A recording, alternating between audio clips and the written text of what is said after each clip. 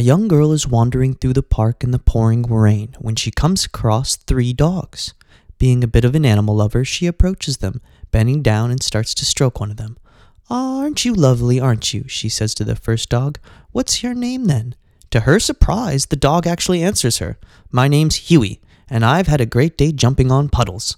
Delighted with this discovery, she moved on to the next dog. "And what's your name then?" Again, unbelievably, the second dog answers her.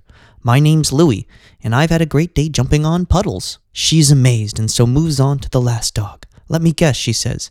"Your name's Dewey, and you've had a great day jumping on puddles." "No," replies the last dog. "My name is Puddles, and I've had an awful day."